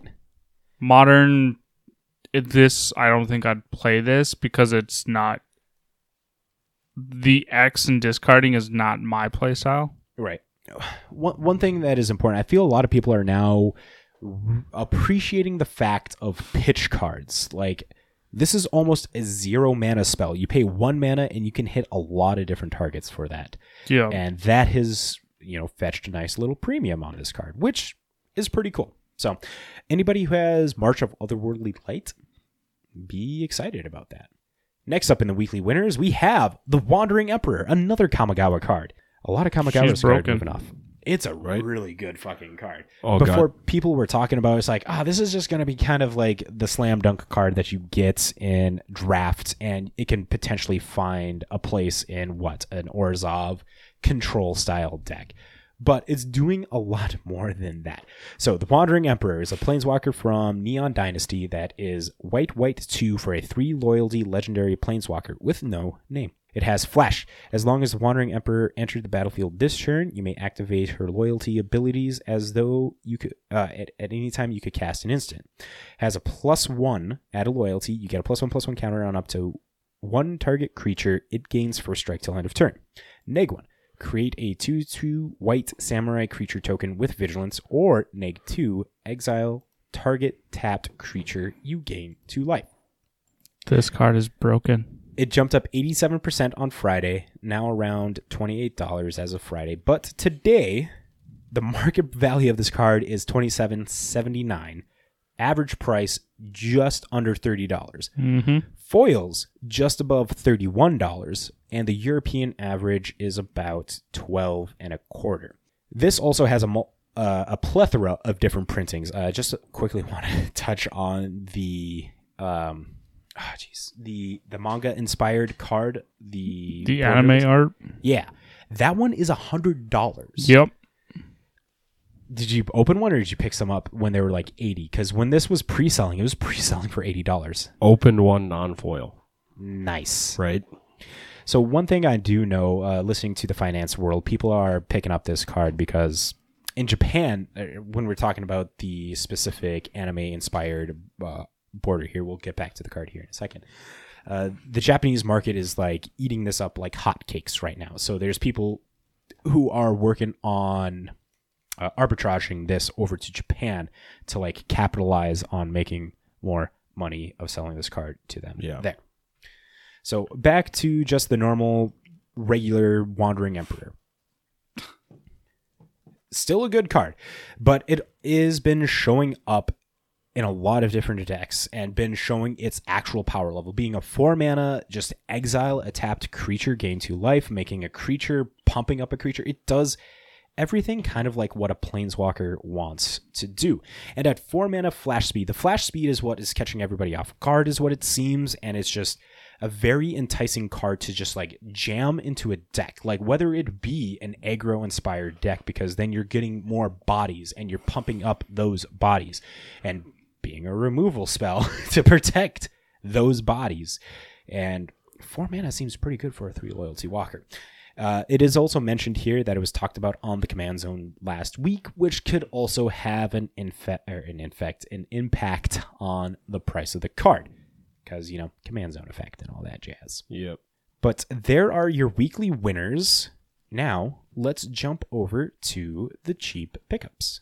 All right, so first up on the cheap pickups, we've got Voice of the Blessed, which is out of Crimson Vow, which is sitting at $2.19 and is slowly trending up. So if you haven't picked up some copies, you need to make sure you're grabbing those right now before they start potentially being on our weekly winners list, potentially in the near future. But we are by no means people that have expertise on looking at the trends and everything. That's why we rely on MTG Stocks to kind of help us out, give these reports. If you want to follow somebody who's like really good at calling these, go check out Chris Martin at Trial Gaming. Hey, wait, we should talk to him soon. Oh, wait a minute. We have. Oh my gosh. The episode just dropped last night or 2 nights ago. By the time the edited version of this podcast comes out, we talk with him. It was great. We talk about, we get off on a lot of side tangents. Chris fits in. Go figure. Matt gets off on a lot of side tangents, fangirling. We learn about how you can desecrate a taiga. You got to experience this, the first interview of him just fangirling the entire time. Yep, Danny bent me over, showed me the 50 states on a gentleman's bet that I had no insight on of how soon Matt would get sidetracked. And I was like, it's going to take him 3 questions. He's been talking up how he's going to stay on task. He's going to follow the script. And Danny goes, he's going to get off task before the first question. I'm like, done. I'll take the over on this one. Here we go.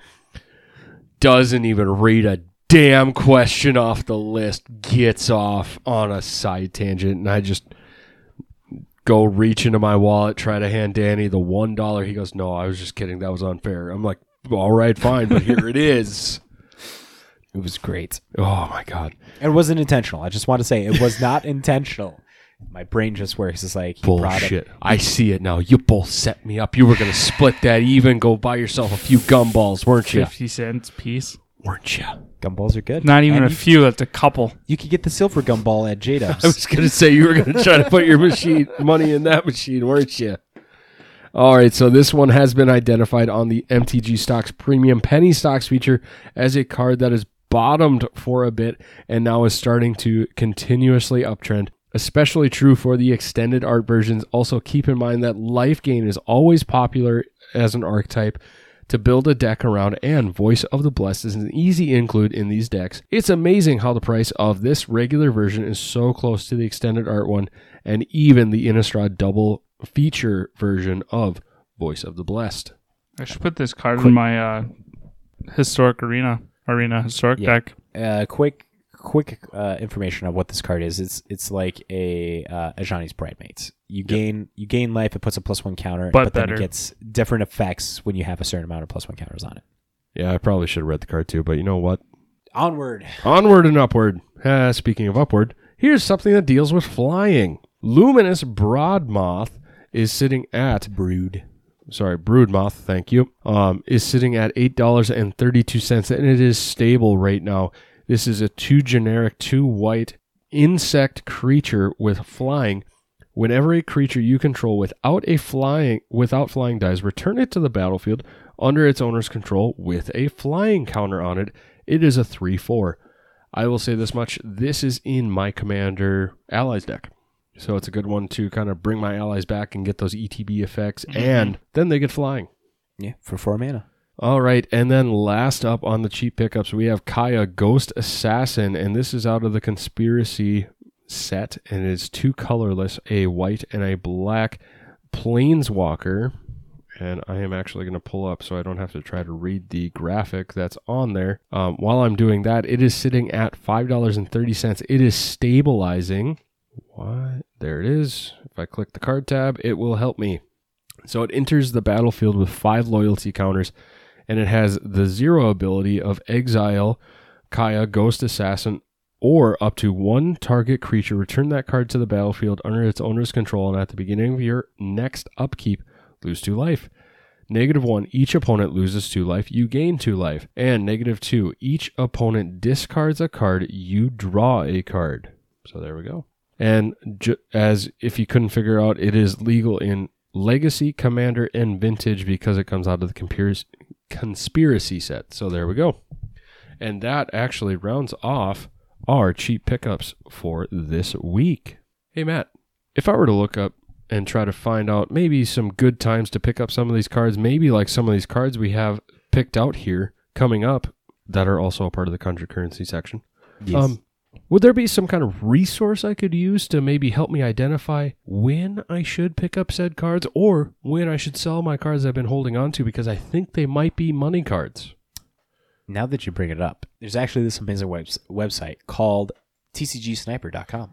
Oh, really? What does tcgsniper.com do?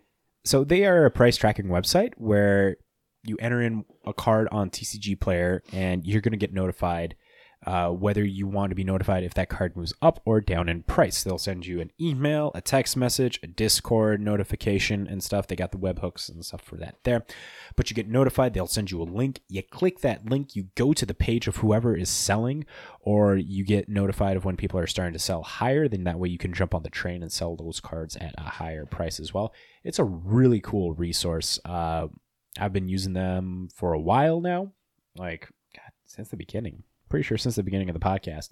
And I don't know, it's worth your money. It's worth your time, I think. But if you want to just give it a shot, give it a try, you can go over there, sign up for an account. And if you mention that the guys over at This Week in MTG sent you, they will give you 3 months free of their Plus program, which will give you 50 cards to add instead of the 5. And it's worth a shot. It's like 3 months free of just like getting 50 extra cards. If you want to like build a commander deck, 50 cards of like for 3 months, it's like you're gonna start getting cards moving down in price. Zombie cards are moving down in price. So with commander or with Innistrad being in the past and Kamigawa coming out, there's a bunch more. There's not a bunch more. There's less zombie hype that there was. So you can put zombies in there and get notified when some of these zombies start becoming at a reasonable price again. Or if you got a bunch of ninjas that you want to be selling and stuff, like go check those out as well. Like enter them in and get notified when these zombies or these ninjas are moving up in price. It's highly worth it. 100% recommend it. Sign up, mention that the guys at This Week in MTG sent you, and get 3 months free. But hey, now that we've done that quick ad read for MTG Sniper, you got 2 cards you wanted us to talk about here in the Conjure Currency as well. I do. I wanted to do a quick update on Sublime Archangel. I mentioned it, what was it, like 2 weeks ago? I think we did talk about this one 2 weeks ago, yeah. Yeah. So Sublime Archangel is a white 2/4/3 angel with flying and exalted. Other creatures you control have exalted. And when we talked about it, it was sub $2 at that point. Okay? Sitting at $2.58 right now, according to MTG Stocks, as far as the market price goes. Yes, but I bring this up because if you go to TCG Player, you can look at the latest sales, and as of yesterday, there were a couple copies that were selling like near mint and moderately played for almost $4. I was about to say, in which version were you looking at here? Okay, yeah. This is a M13 version. Yeah, the M13. There's only one other printing. I think it came in a Commander deck. Nope, Ultimate Masters. Ultimate Masters when it came out. So it's a Mythic Rare, and it pairs very well with Ishin of Two Suns, which doubles attack triggers. And if you looked on EDH Rec this last weekend, Nephrox, the Exalted Demon, was actually showing up more, getting possible play. Right. And so now knowing that, it's like Sublime Archangel has to be tailing behind. Like seeing the slight price uptick of Sublime Archangel closing in on $4 for just a normal non-foil version. Well, and for those of you who are listening going, oh, Sublime Archangel, I mean, that's always been a cheap card. Well, so the last time it was sitting at a higher version, and I'm strictly looking at the M13 version back in November of 2012. This was a $27 card.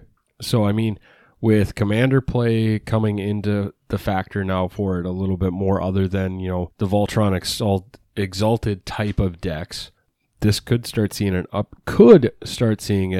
coming up. So, I mean, I know I have 4 copies of it that I just sit because, and this is more so I'm an Angel player, so I'm going to keep Angels. But, I mean, it's been, for a long time, it was sitting about $7, and then around 2018, it started trending down, where now was sitting at that sub $2, now it's sub $3 range. Right. I don't know. I think this has a potential for resurgence. Quick update: I only have a copy of that in my collection and stuff. Danny, you got any? I have no fucking idea. But I mean, it's not absence. I don't care. So there are 2 copies, like we talked about for this one. It's the M13 version and the Ultimate Masters version. The Ultimate Master version is a lot cheaper. So the M13 version, the foil is sitting at $8, but then quickly jumping over to the Ultimate Master version. Still $8 for the foil. Still $8 for the foil, but the market price for the just regular version is actually $4 right now, $4.18. So I mean, people do like that new border a little more. Yeah. So I mean, it's a little bit different, but there's that. And obviously then too, if you're jumping over to the European average, I know we've got Christian that listens and comments on how things are more expensive over here. For that one, the Ultimate Masters version for the European average is sitting at €1.58. Sorry. So yeah, a quick update on that is all I wanted to do. And then I have a pick that, I don't know. We're going to have a pick in the Conjure Currency every week now? I don't know. I've been trying. You mentioned it, and I'm like, I can find cards and stuff that I think could be valuable. Imagine that. It's a blue card. It's a blue card. It pairs very well. Is that saying maybe we should all have one pick of like, hey, these are cards we're going to be looking at? If you want to, yeah. Hey, hell yeah, let's do it. The only card I care about is my card that I keep looking at every week. What's that one? Mox Diamond. And what's it sitting at? What's it doing? So, my Mox Diamond currently is at, I think, just under $800. Yeah, market right now is at $730. Foil is $820. All right, I'm trying to. That's the only card I care about.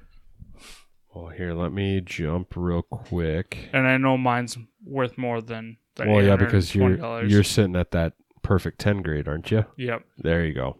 All right, so let me try to. Where the hell is Worldwake? There it is. So, for the listeners, if you aren't aware, I really, really like the creature type of ally. So I have a modern version. I have a commander version that I like to play. So obviously, I haven't done this in a little while. I should probably look at some of my commander. Actually, I'm going to focus a little bit more on my modern deck. So the one that I'm pulling up and looking at right now is it's called Jwari Shapeshifter. For those of you who don't know, it's one colorless and a blue. Yes, it's a blue card, Danny.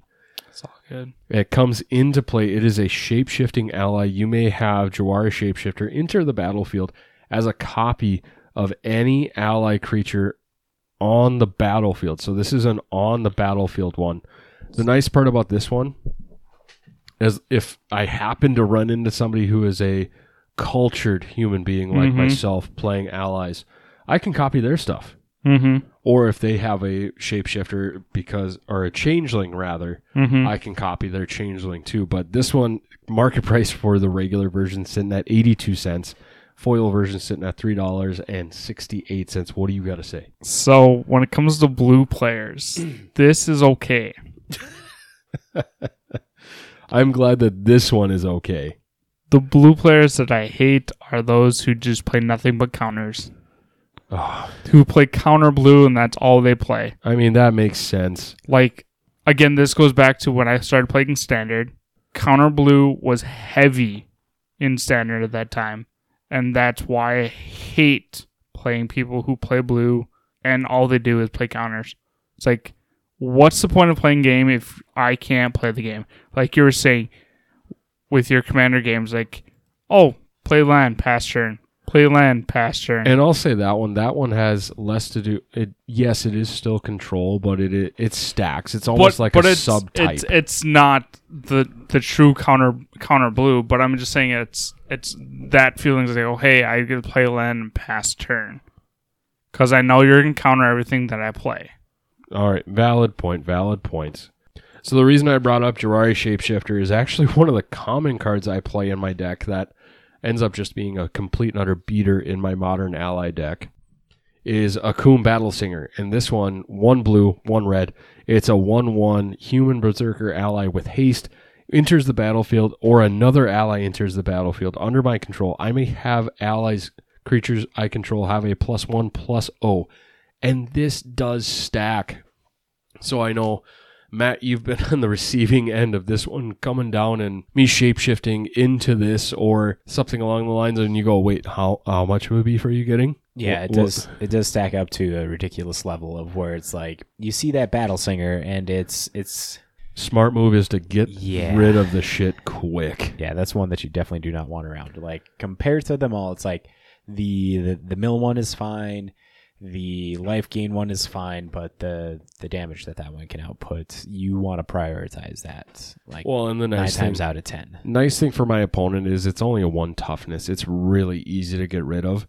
But I think the part that just plays in my factor is it has haste. So a lot of my other ones don't have haste. So I mean, it's kind of it sits there and goes, hey, I'm gonna smack you in the face, but it's gonna be in one turn. Whereas this one goes, I'm going to smack you in the face, and I'm going to make it so all my other friends smack you a little bit harder, too. Yep. And does a good job at that. I have done, I think we talked about this the week after it happened in a non-salt report. Because of this card and shape-shifting into it and playing another ally, got a turn 3 win. And it was just freaking miraculous, and it was awesome. I ended up losing the whole match itself. But still. But the fact that going into, game 2, it's like, okay, cool. I win on turn 3.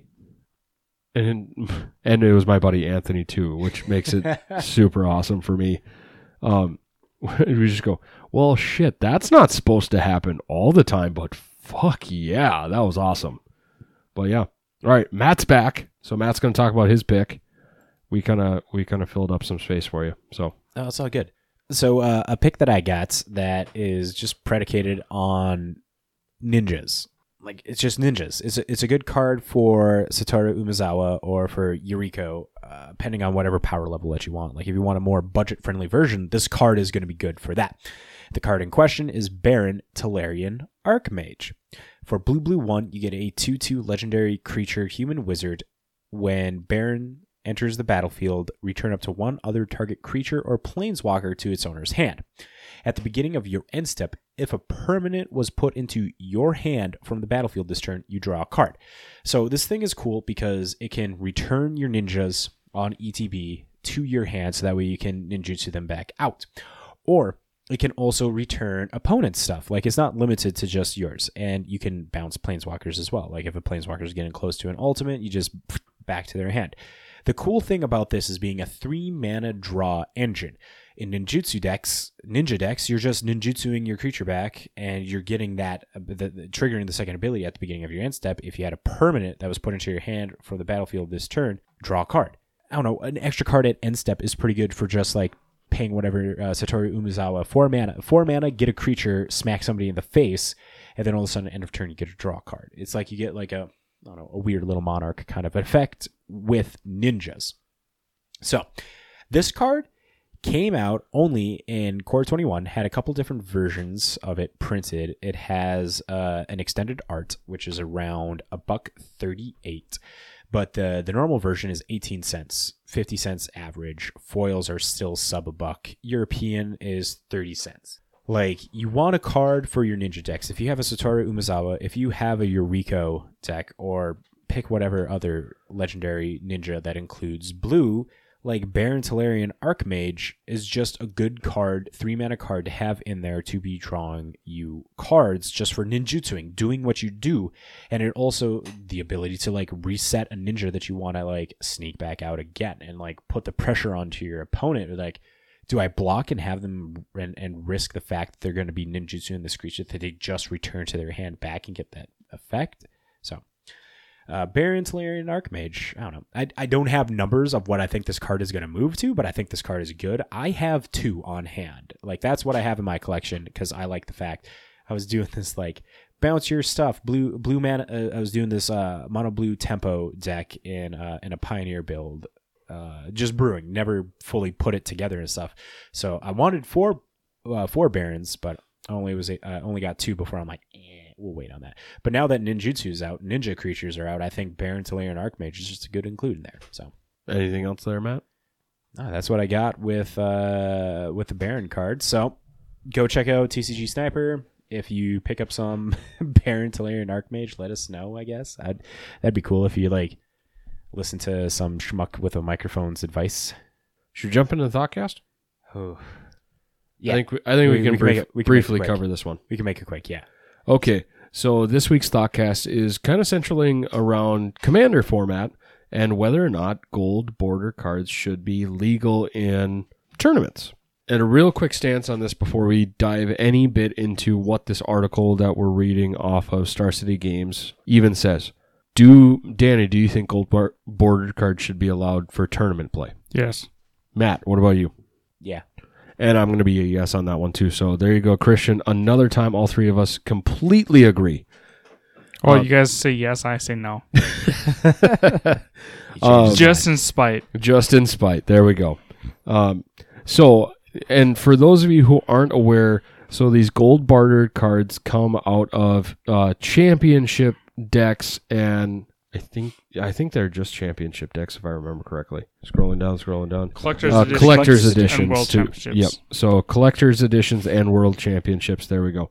And the only difference on these cards is they have the gold border on the back and they have the gold border on the front, which the article on Star City Games kind of talks about the card design physicalities on the backside, the rounded edges from Alpha and everything, and how It used to be that you could only play cards from Alpha if your entire deck was Alpha. Mm-hmm. But then obviously that was at a time when people weren't necessarily always sleeving their decks. And if they were, they didn't have the cool sleeves that we have now that aren't transparent and aren't fully clear and all that kind of stuff too. So it kind of goes into a little bit of background there. But kind of the main thing I wanted to focus on here, because a lot of these cards, and real quick side note, this is truly a real quick side note. Sure. It is. So Bill Wise goes into the article talking about some of the questions that have gotten brought up on Blogatogs that we have actually talked about before, about specifically the reserve list and these gold bordered cards too. I don't think we talked about that one, but we did talk about the reserve list, basically saying Rosewater says, the reserve list's not going anywhere. It's going to be there. It's going to stay in place. If you have thoughts that it's going anywhere, sorry, you're in for a tough time. It's going to be here. But then also does another one where it even talks about, whether or not printing these cards with the gold border violates the reserve list.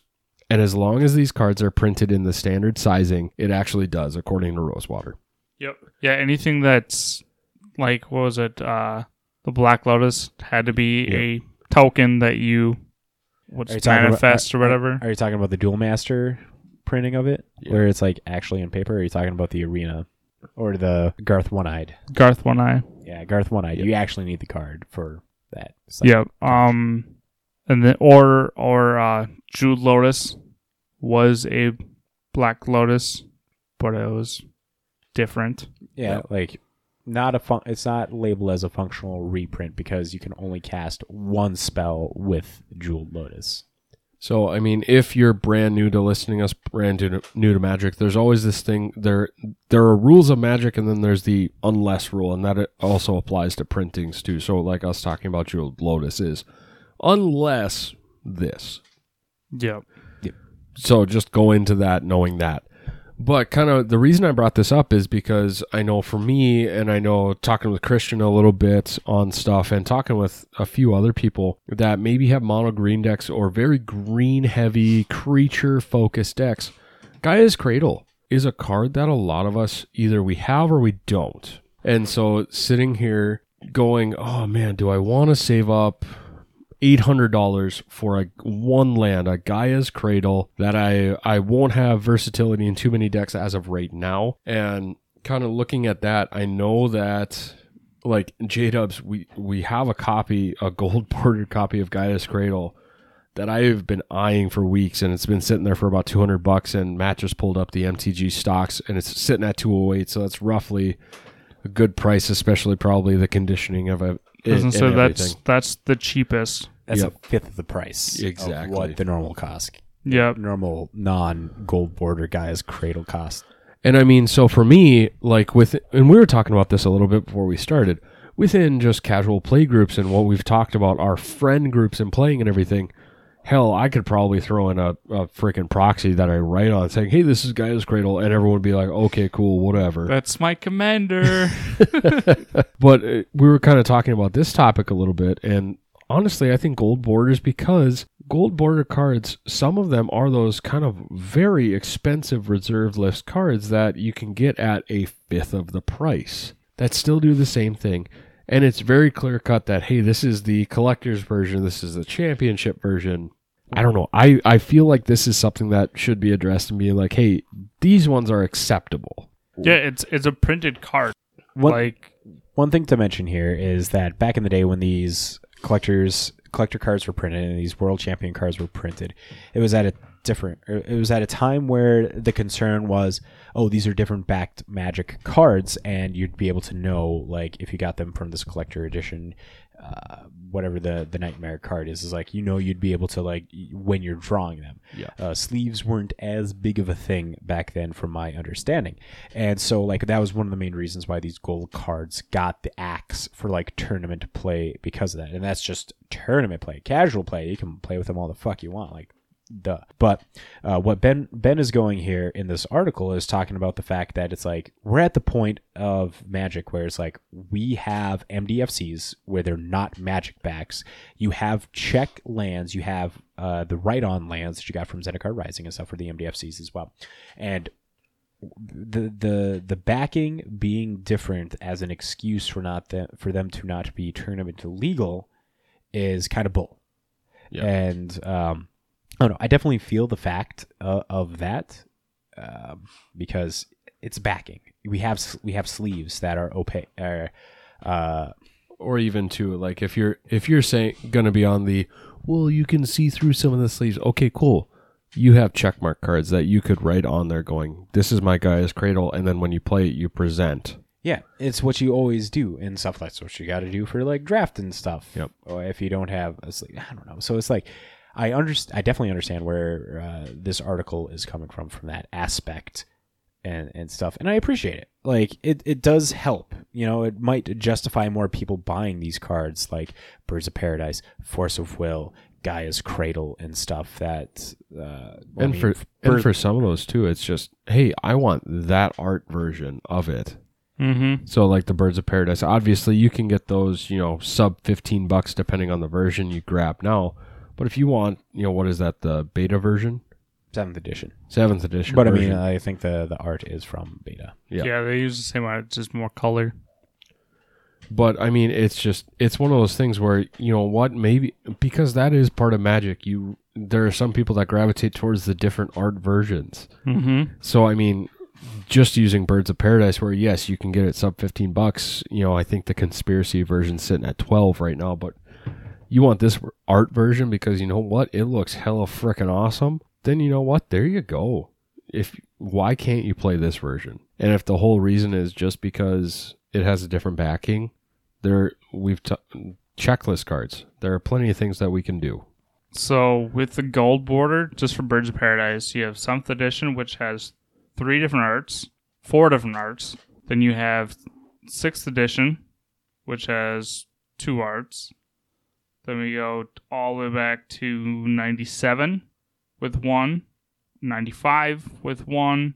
Yeah, so there's 1, 2, 3, 4, 5, 6, 7 different cards of Birds of Paradise that have gold border. And that's strictly talking. You want this version of the art. Yeah. Right.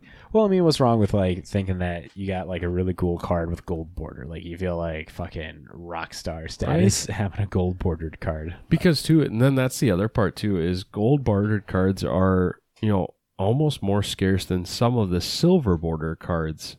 And it looks like all the gold border from Birds of Paradise are signed. Yeah, which I think that's because, it's a non-reserve list card, so.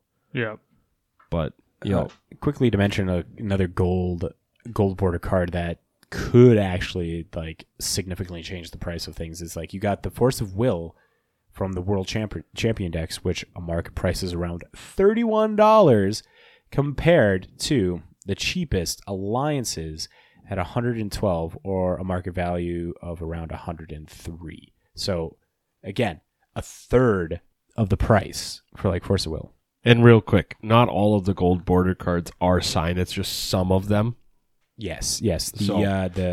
So we'd have to do a little bit more dive into figuring out which ones are actually signed, but for sure the 7th edition Birds of Paradise one is signed, and it's kind of right by... Well, I was just on Scryfall. Okay. And all the gold borders are all signed right by the... Is it? Yep. At least the pictures on Scryfall, all of them are signed. They're either right by... They're basically right along in the green slot by the creature type. Okay, those never are mind. there. That is completely my bad. So anyone who was just listening to that, strike that from the record, or Matt, edit this out. No. All right, fine, Matt's never too mind. Fuck lazy. you. There you go. All gold bordered cards are signed. I retract my first statement. So yeah, they're from the collector I suppose. sets and then the World Championship sets. So yeah, it's all about like, especially with like Commander, like. And I mean, I'm strictly thinking of just Commander. I feel like some of these cards, like the Force of Wills, the Gaia's Cradle, where those are more expensive cards, strictly speaking, on the Gaia's Cradle side of things, where Because that's of a Commander, $1,000 card Oh, yeah. almost. Well, and it, depending on the version and the quality and everything. Yeah.